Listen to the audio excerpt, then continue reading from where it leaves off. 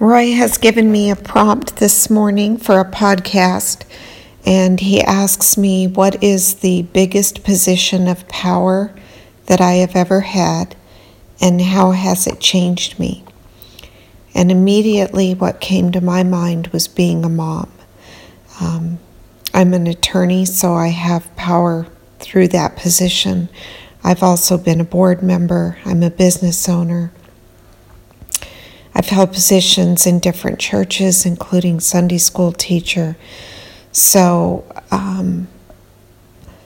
I've had positions of authority in a number of different areas of my life, whether it's my faith community or my work or in school. I think even in grade school I ran for vice president of the student body. But I think the most powerful position I've ever held is that of a mother to 3 children. And that's from the time of conception forward.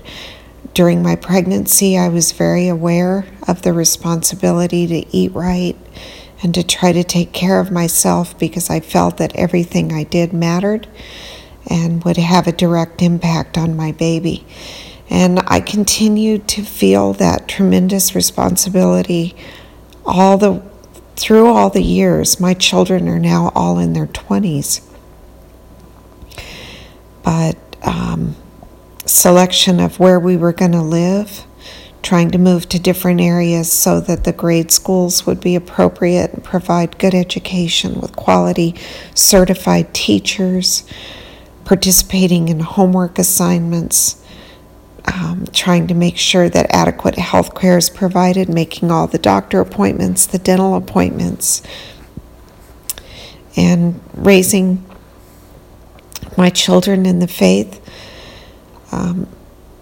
Bible stories, Sunday school, vacation Bible school, relationships within the faith community, and reading stories. That was another big part of our lives together, is sharing stories, bedtime stories, stories in the car, stories on camping trips, stories through movies and music, just all of the different ways that you can bring richness into someone's life.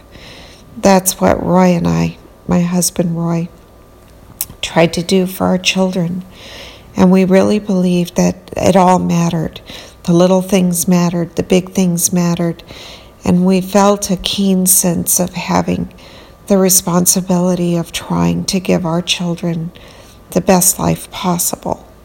So that's how having that kind of power changed me.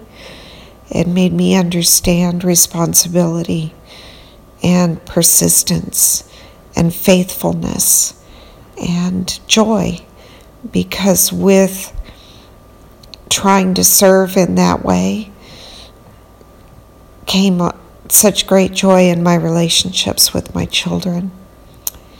So when I think of power, I think of the link between power and servanthood and the need to carry out responsibilities